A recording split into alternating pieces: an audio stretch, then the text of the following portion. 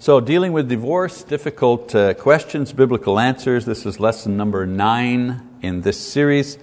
And the title of this particular lesson, The Most Asked Questions About Divorce and Remarriage. There are lots of them, but I've tried to find the most asked. There's one or two that come back over and over again.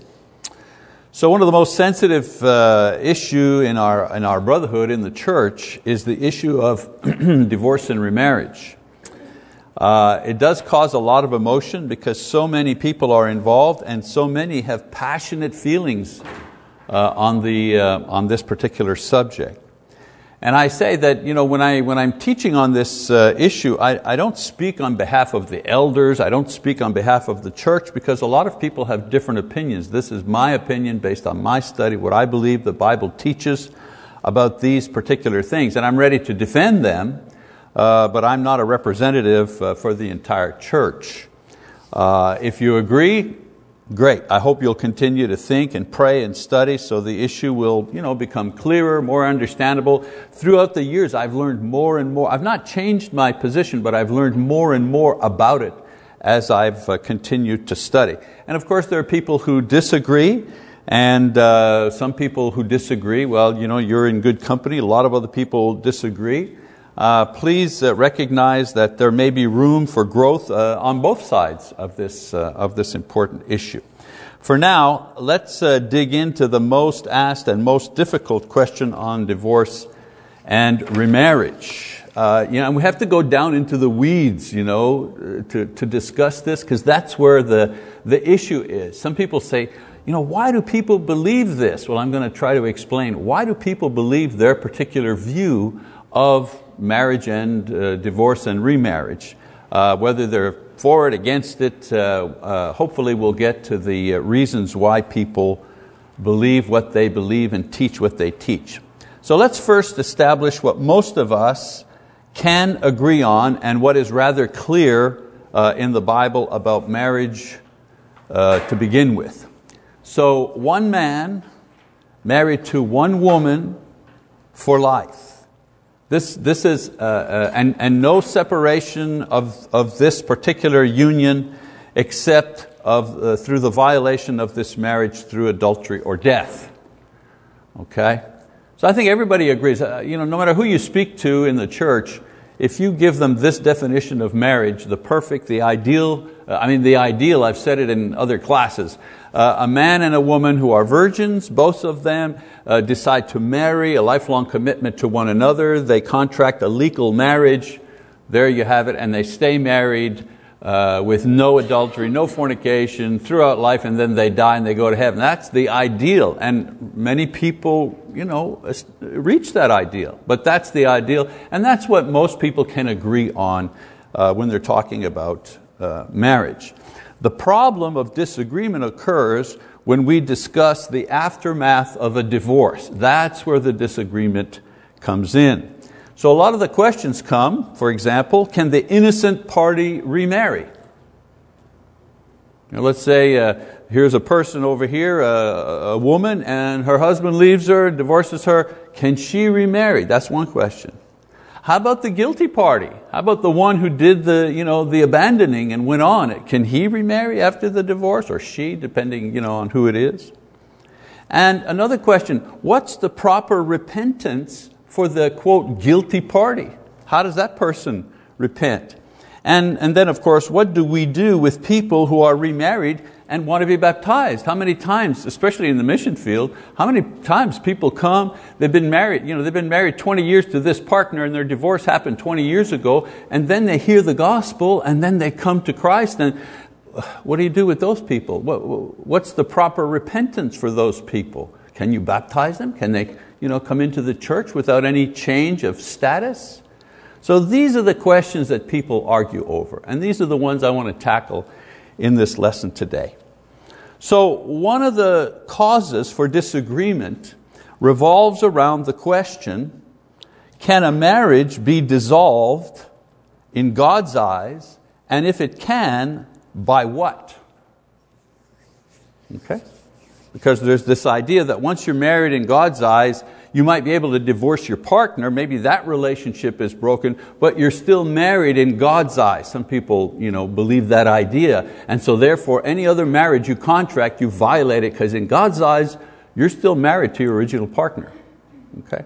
I'm not saying that I believe that or I'm teaching that. I'm just saying this is one point of view, and that's why people think this way.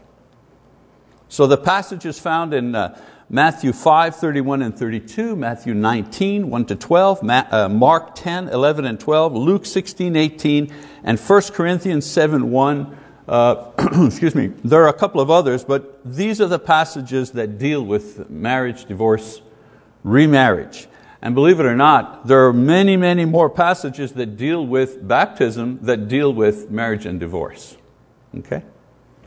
So I've chosen Matthew 5, 31 and 32, and Matthew 19, verse 9, to look at, because these two passages kind of summarize all of the others. You get the information in these two that the others tend to repeat. So we'll concentrate on these two for our class. All right, so what dissolves a marriage? First question. Let's read Matthew 19, 1 to 9. It says, when Jesus had finished these words, He departed from Galilee and came into the region of Judea beyond the Jordan. And large crowds followed Him, and He healed them there. Some Pharisees came to Jesus, testing Him and asking, is it lawful for a man to divorce his wife for any reason at all? And He answered and said, have you not read that He who created them from the beginning made them male and female, and said, for this reason a man shall leave his father and mother and be joined to his wife, and the two shall become one flesh? So they are no longer two, but one flesh. What therefore God has joined together, let no man separate. They said to Him, why then did Moses command to give her a certificate of divorce and send her away? He said to them, because of your hardness of heart, Moses permitted you to divorce your wives. But from the beginning it has not been this way. And I say to you, whoever divorces his wife except for immorality and marries another woman commits adultery. So in this particular passage, Jesus is not debating whether or not it is possible to dissolve a marriage. That's not the question He's answering. He is showing what are the just and unjust reasons for doing so. This idea that, the triangle idea, that God is up here and the man's here and the woman's here, when they get married in God's eyes, it forms this triangle. And if there's a divorce down here, a breaking apart of the man and the woman, they're still married in God's eyes. That's a Catholic idea. That originated in the Catholic Church, and it crept into our thinking in the early 20th century by different writers. That was never an idea that was promoted by Restoration thinkers. Okay? Need to understand that. The point that Jesus is making here is that a person who dissolves his marriage through divorce without just cause, meaning the fornication of the partner, the person who dissolves the marriage in an unjust way commits adultery. Now, here's where the difference of opinion comes in. Some say the breaking of the marriage vow without just cause, that's the adultery. That's called adultery. I agree with that particular point of view. And this is a sin. Okay? Others say that the second marriage, like the remarriage, that's the adultery because there's sexual activity in this new relationship, and thus this is the adultery, and the marriage is what's called an adulterous marriage or an unscriptural marriage. And I disagree with this position for many reasons. First of all, the first thing is because in the New Testament, this term adulterous marriage never appears. There's no such thing as an adulterous marriage. Okay? An unscriptural marriage is a man with a man. That's an unscriptural marriage. A woman with a woman. That's an unscriptural marriage. 2 or 3 women with 1 man. 3 men with 1, those are unscriptural. A grown man with a child, a female child, that's unscriptural. Okay? But a man and a woman legally married, that's a scriptural marriage. irregardless of what has taken place before, and I'll explain why, okay? One of the reasons is that the basic definition of what adultery is, we need to understand that. It can be sex outside of marriage, that's fornication and that's adultery. It can be sex with a partner who is not your spouse, that also is adultery. And it can also mean the breaking of a vow, that is also adultery. But a legally contracted marriage, even if it's a second or third marriage, this is not adultery. And it's never called adultery in the Bible. Another reason that I agree with this idea is the grammar. And here, remember I said we go down into the weeds. People are not interested in the grammar, but this whole debate rests on how people see the passage and the grammar. So let me explain the grammar to you, okay? Why do some people claim that the remarriage is an act of adultery? Why do they think like that? Well, the reason is the interpretation they make based on the verb commits adultery. He divorces his wife, except for fornication, and marries another, commits adultery. That commits adultery, that verb construction, it all depends on how you determine how you interpret that verb, like the tenses, okay, present tense, past tense, Okay, so in the Greek, there's a tense called punctiliar, meaning it's point action, meaning it's a one-time thing. Johnny stole a car. Stole. That's point action. He stole it once. He kept it for a week. Well, he didn't re-steal it every day, right? He stole it one time. He stole it. It's a crime, it's a sin, whatever, but he did that sin just one time. So that's point action. Linear action or durative means continuous. So you would say Johnny went out and stole a car every day, a different car. So that means he's continually stealing cars. Okay? So the same verb stole in that sentence is durative, meaning it's continuous. He continually steals cars day by day and brings them into the chop shop and steals another. He's continuing in that action. So many argue that commits adultery is in the linear mode, which means that the adultery is continuous action.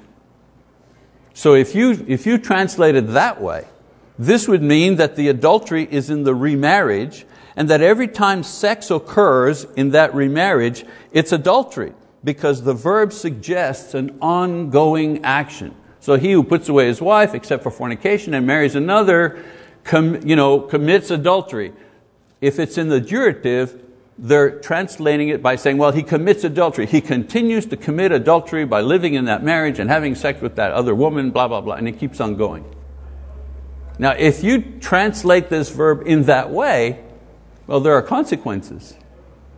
There's certain other things that you have to believe in order to maintain that particular position.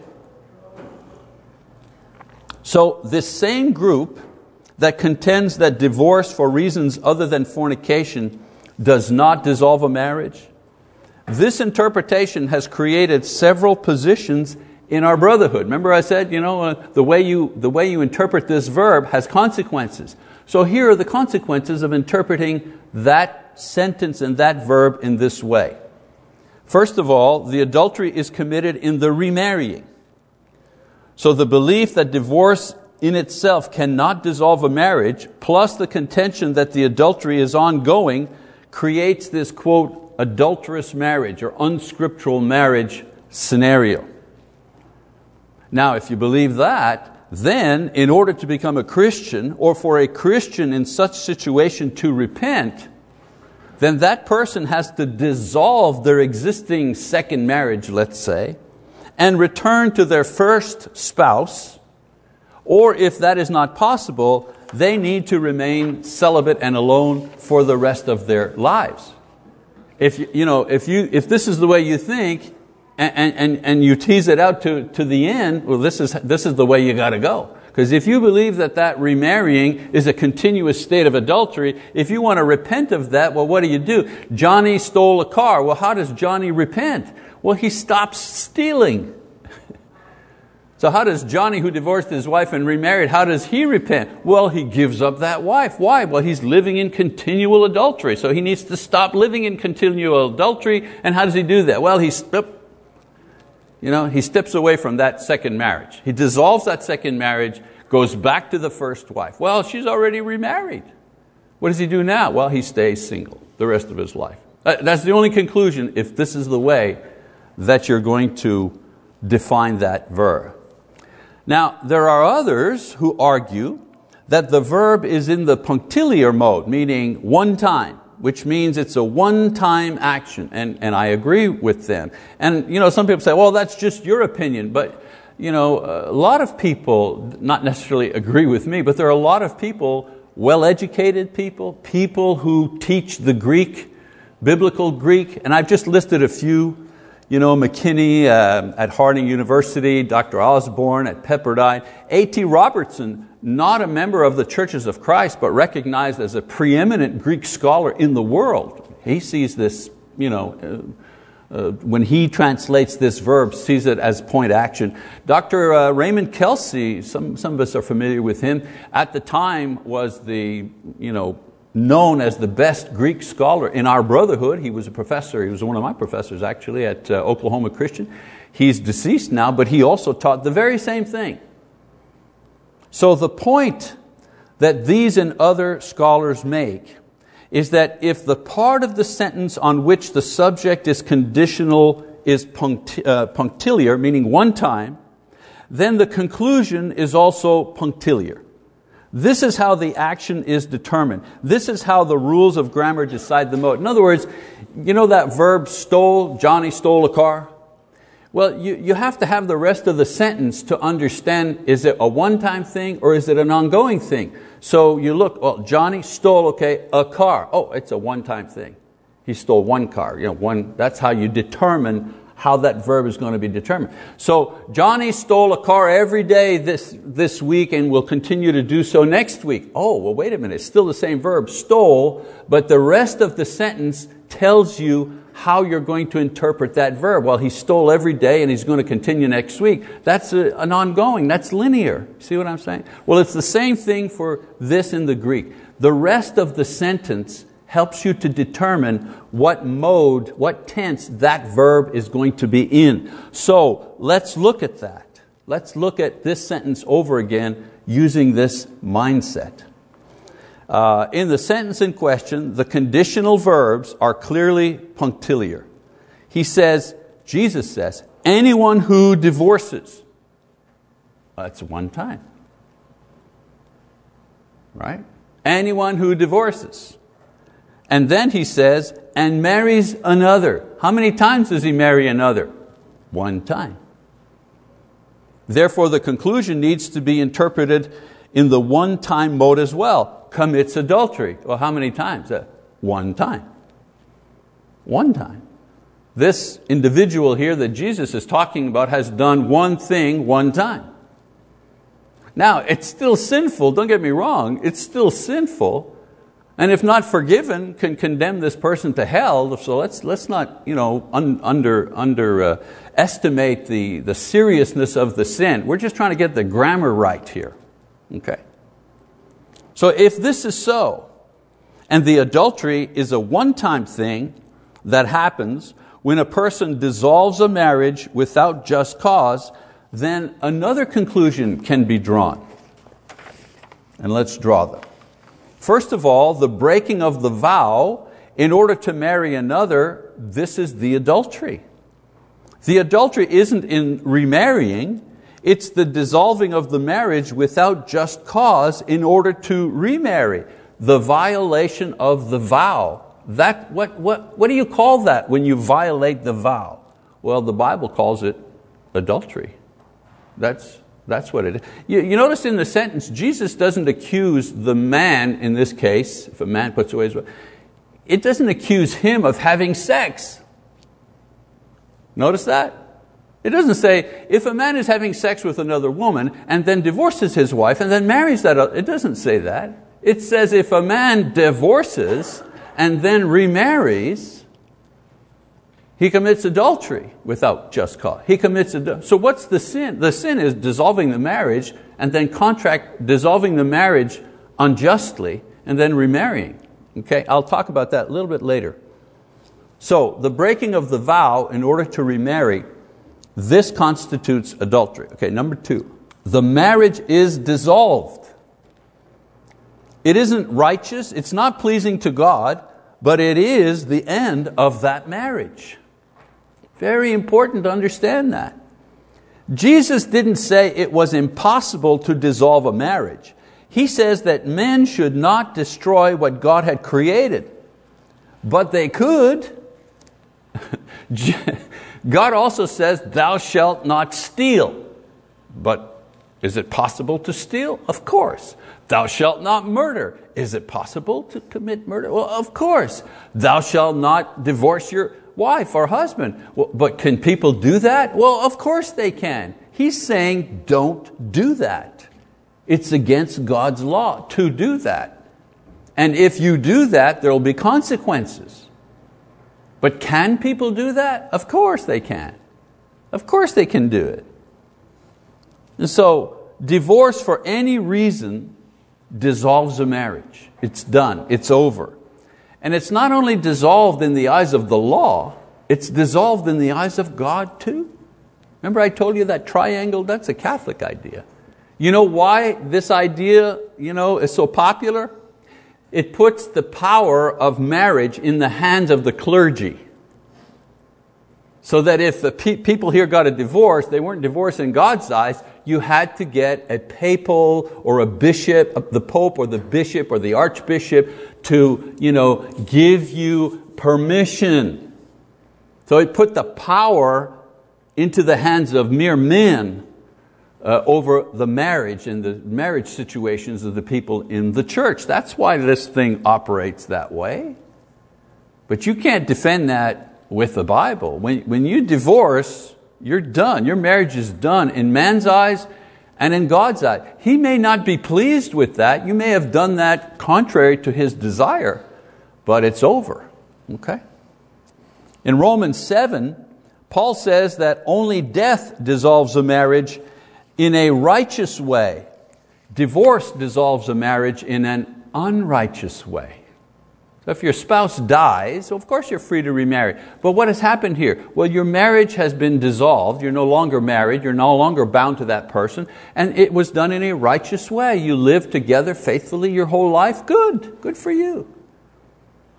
But if your husband leaves you and then serves you with the divorce papers and you're divorced, well, that's a dissolution of a marriage in an unjust way, but it's still the dissolution of a marriage. All right? Now, number 3, divorce without just cause is the sin. Remarriage is not the sin. So if somebody abandons their wife without just cause and then divorces her, serves her with papers, or either way, I always say the man or the woman, but either way, right? And then later on they marry somebody else. Where's the sin here? Well, the sin is in dissolving the marriage without just cause. There's the sin. And what does the Bible call that sin? Well, the Bible calls it adultery. Just like when the children of Israel were unfaithful to God, what did He call it? Adultery. Was there any sex involved? Well, of course not. They simply stopped believing in Him and started worshiping other gods. But God called that adultery. We tend to think adultery only has a sexual connotation, but in the Bible it doesn't. It really connotes faithfulness, okay, to a promise. So divorce without just cause, that's the sin. Remarriage is not the sin. And do you know why I say that? Because I challenge anybody here to go read through the Bible from beginning to end and find anywhere where a second marriage is called sin, where marriage of any kind is called sin. So the grammar shows it. It's a one-time event, this thing. If a man divorces his wife without just cause and marries another, what did he do? Well, he sinned one time. When? Well, when he broke the alliance unjustly. The context shows it. Jesus says that the person remarries. Jesus, the Lord could have kind of clarified this easily. He could have said, if a man puts away his wife, except for the cause of adultery, and marries another, he is guilty of an adulterous marriage. Well, that's it. Problem solved. We wouldn't be having this discussion. He says remarries. That person is remarried legally. He doesn't say the person goes into fornication or harlotry. The person is remarried. It's a real marriage. All right? So the final and the most important outcome is how we deal with both the guilty and the innocent parties in a failed marriage. And I like to call them failed marriages because it takes two people, of course, to make a successful marriage. And I've said it before, there's plenty of blame to go around when a divorce fails. Yeah, sometimes, as I've said, sometimes it may be 80%, 20%, but it's never 100%, 0%, Well, maybe anyways. On the rare occasion, let's leave it open, On the rare occasion, it may be, but usually there's some blame to go around. So how do we deal with the guilty party, the one who's abandoned, the one who's cheated, whatever, how do we deal with that person, the guilty party? Well, the guilty party is the one who dissolves the marriage for no just reason. This one is guilty of adultery. Okay? Now, I'll give you an example. You have a man, and he divorces his wife because he has a job. He lives in New York, but he gets a job offer in London. And this guy is really married to his job, okay? Loves his job, he's really career-minded, gets a great opportunity in London, but her family is all there, and she doesn't want to move, and things weren't going real well anyways, so he divorces her. He chooses his job over her.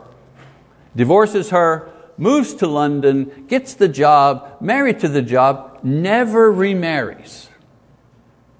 Stays single, too busy, likes to make money and drive fast boats, and he's all consumed by his business. Never remarries. What sin is he guilty of? Could he say, well, I haven't sinned. I didn't get remarried. What sin is he guilty of? Well, you know what? He's guilty of adultery.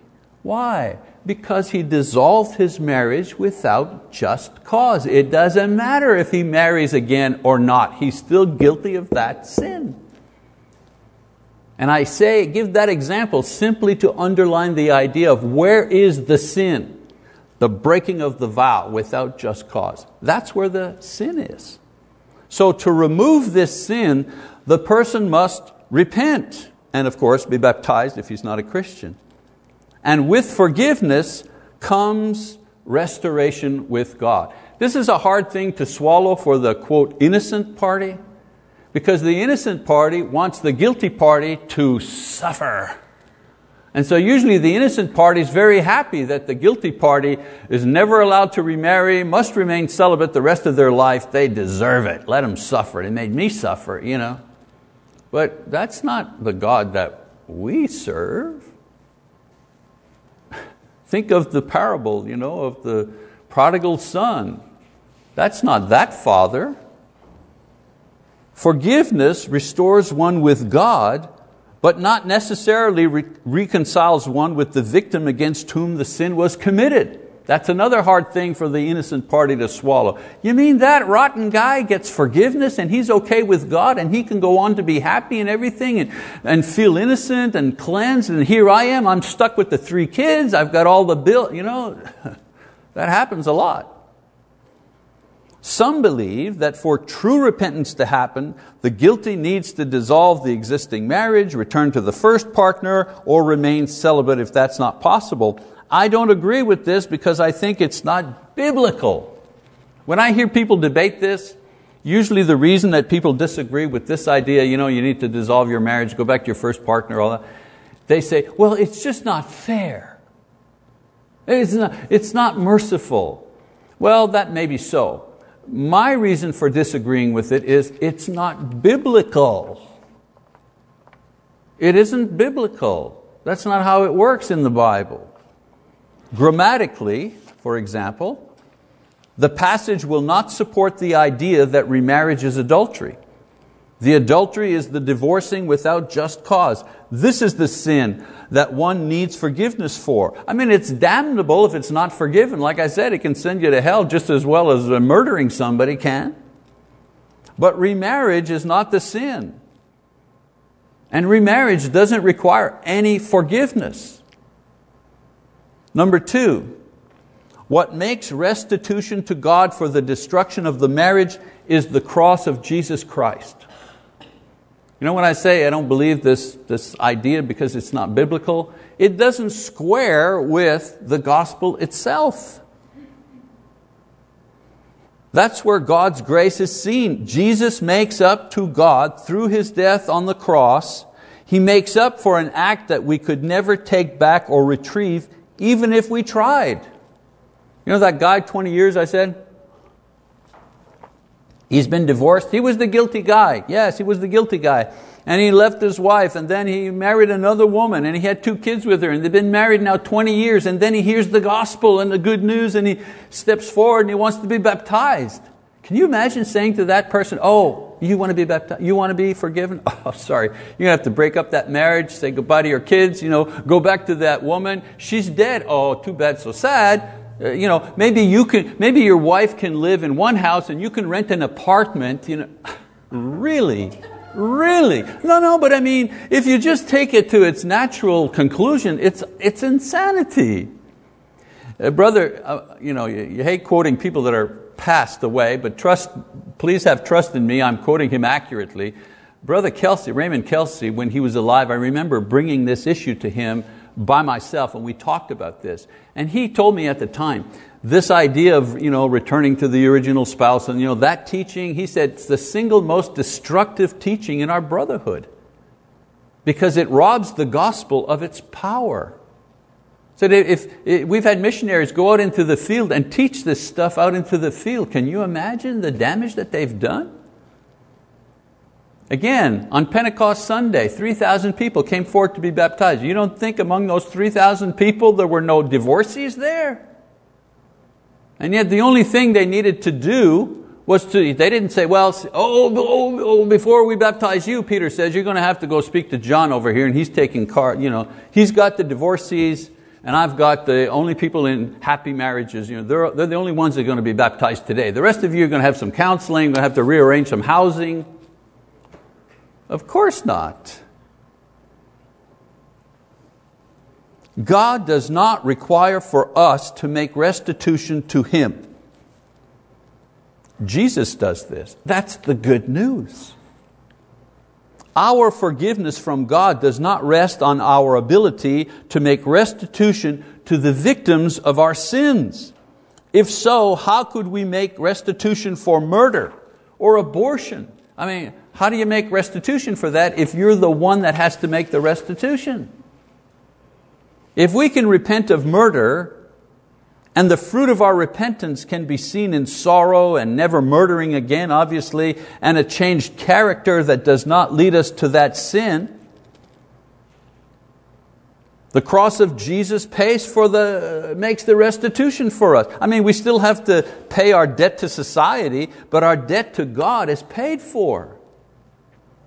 What is the debt to society that we owe because of a divorce? Well, our debt to society is, we have to take care of our children.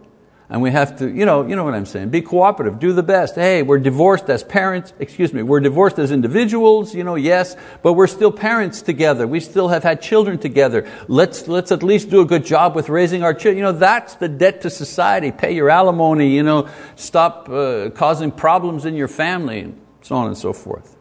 I'll give you an example of this. Paul the Apostle, what did he do? Well, he persecuted the church. And how did he do that? Well, he was complicit in the murder of Stephen.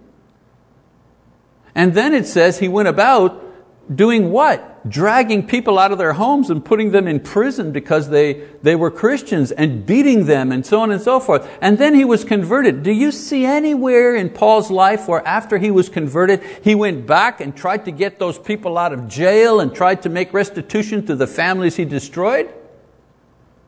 No. I dare say there were still people in jail because of him when he was converted. And what did he do? He went forward.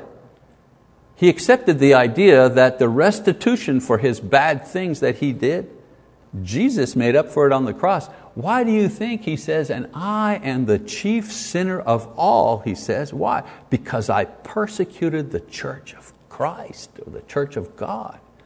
He knew what he did. He understood the gravity of what he had done. That's why he saw it. The worst thing in the world to do was what? Well, to persecute God's children. And he was guilty of that. But what did he do? Did he spend his whole life, trying to fix that? No, he went forward. He went forward, preached the gospel, So our repentance requires an honest acknowledgement that we have sinned and an earnest desire not to sin in this way again and change those things that have led us to this sin. I mean, if restitution is possible to the victim, it can include an attempt at reconciliation when possible. People who are separated but not divorced and they come see me, I encourage, come on, let's get some aggressive counseling. Let's try to fix the problem. Let's get to the root of the matter. Let's do it. But if they're already divorced, okay, that's done. Let's move forward. What else can we do with your life now? How else can we get you back to being healthy spiritually, emotionally, and also in a relationship perspective? You can't make repentance when the people are remarried because we'd have to sin again to do God's will. It's illogical. Again, why do I believe that? Because I feel it's unfair. Well, I do feel it's unfair, and it's nonsense to me.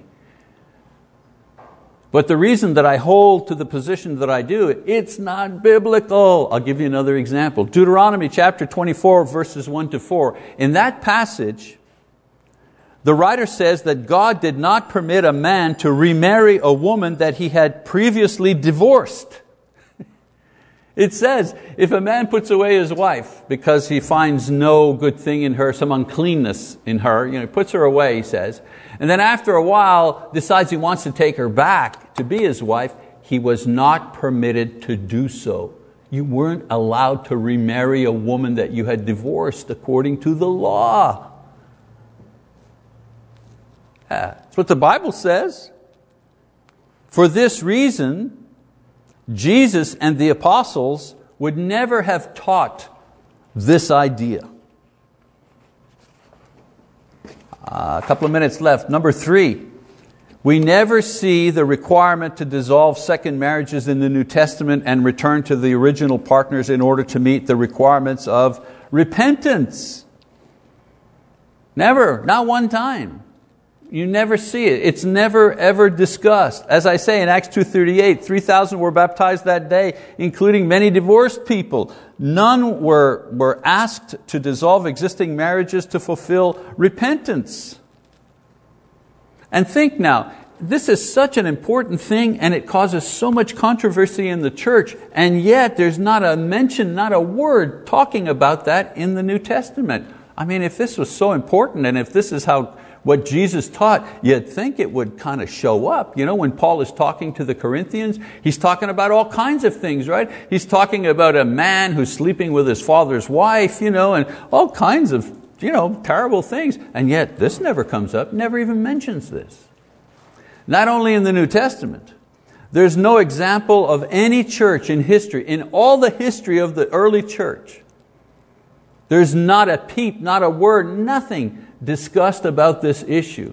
I'm not talking about it in the Bible. I'm talking about commentators, the church fathers, the early writers of the church who wrote about all kinds of heresies and problems in the church. This idea of dissolving a marriage in order to fulfill repentance and going back to this never comes up. Silence. So guilty people need to repent and ask for forgiveness and go on with their lives. The fact that God's grace is so great for them does not provoke them to more divorce. On the contrary, it motivates them to greater fidelity and love for God and their present and future partners. Think of it. We'll go back to Joe who steals cars. So Joe is forgiven, all right? Does the forgiveness that Joe receives from God motivate him to steal more cars? Of course not. It motivates him to be a better person, go out and get a job, maybe fixing cars or driving cars. All right, the innocent party. I know we're a little late here, but just give me another minute. So we read in Matthew 5:31-32, it was said, whoever sends his wife away, let him give her a certificate of divorce. But I say to you that everyone who divorces his wife, except for the reason of unchastity, makes her commit adultery. And whoever marries a divorced woman commits adultery. This one is trickier even. The debate over this issue also includes the predicament of the innocent party or the victim. In Matthew 5:32, this passage contains the same basic scene and information that Matthew 19 does, but it puts the emphasis on the victim and not the instigator of the divorce. Here the argument is not linear or point action, but active or passive tense or voice, if you wish. So the same group that does not accept that divorce for any reason dissolves a marriage and commits adultery is in the linear mode, thus making the remarriage the sin and not unjustified divorce. This same group interprets the verb commits adultery here in Matthew 5:32 in the what we call active sense. And this produces the following variety of positions. There are consequences to how you teach stuff. Number one, the innocent party in a divorce is considered an adulterer because they've been divorced, even if they've done nothing wrong. I mean, if it's in the active tense, commits adultery, active. Okay? Secondly, the innocent party commits adultery if they remarry because they are still bound to the first marriage. Remember that triangle idea? They're still bound to the first marriage before God, since a divorce on only grounds other than fornication doesn't really dissolve a marriage. So you understand what I'm saying? If you believe this triangle thing, you're separated here, but you're always married in the eyes of God. It's impossible to dissolve a marriage. So even the innocent victim, if they remarry, they've committed adultery. Because why? Because they're still married in God's eyes, some people say. All right? And then, anyone who marries them in any circumstance is also guilty of adultery.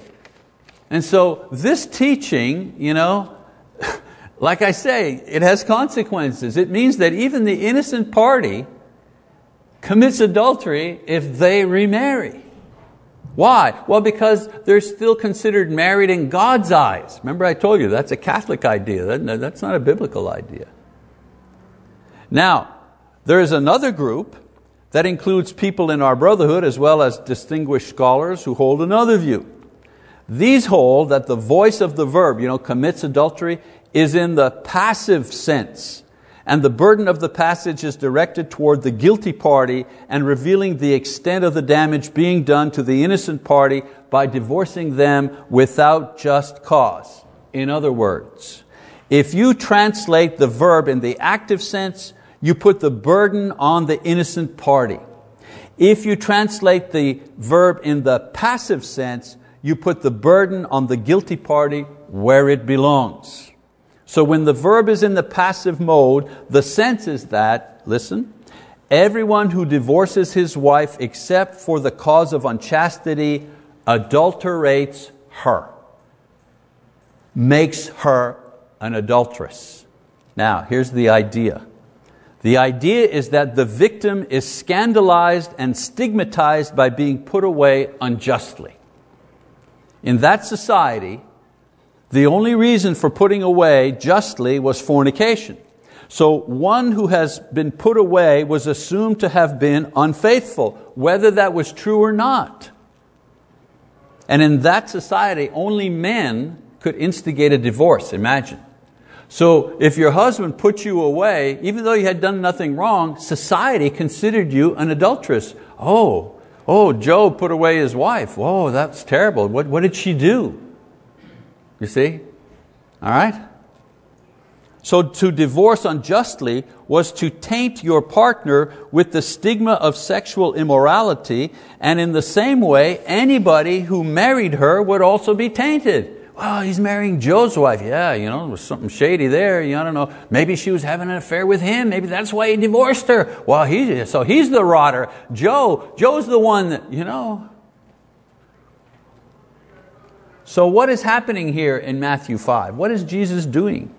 Jesus is exposing the triple damage done by the perpetrator of an unjust divorce. 1, he commits adultery. How so? He breaks the vow unjustly. 2, he destroys the marriage.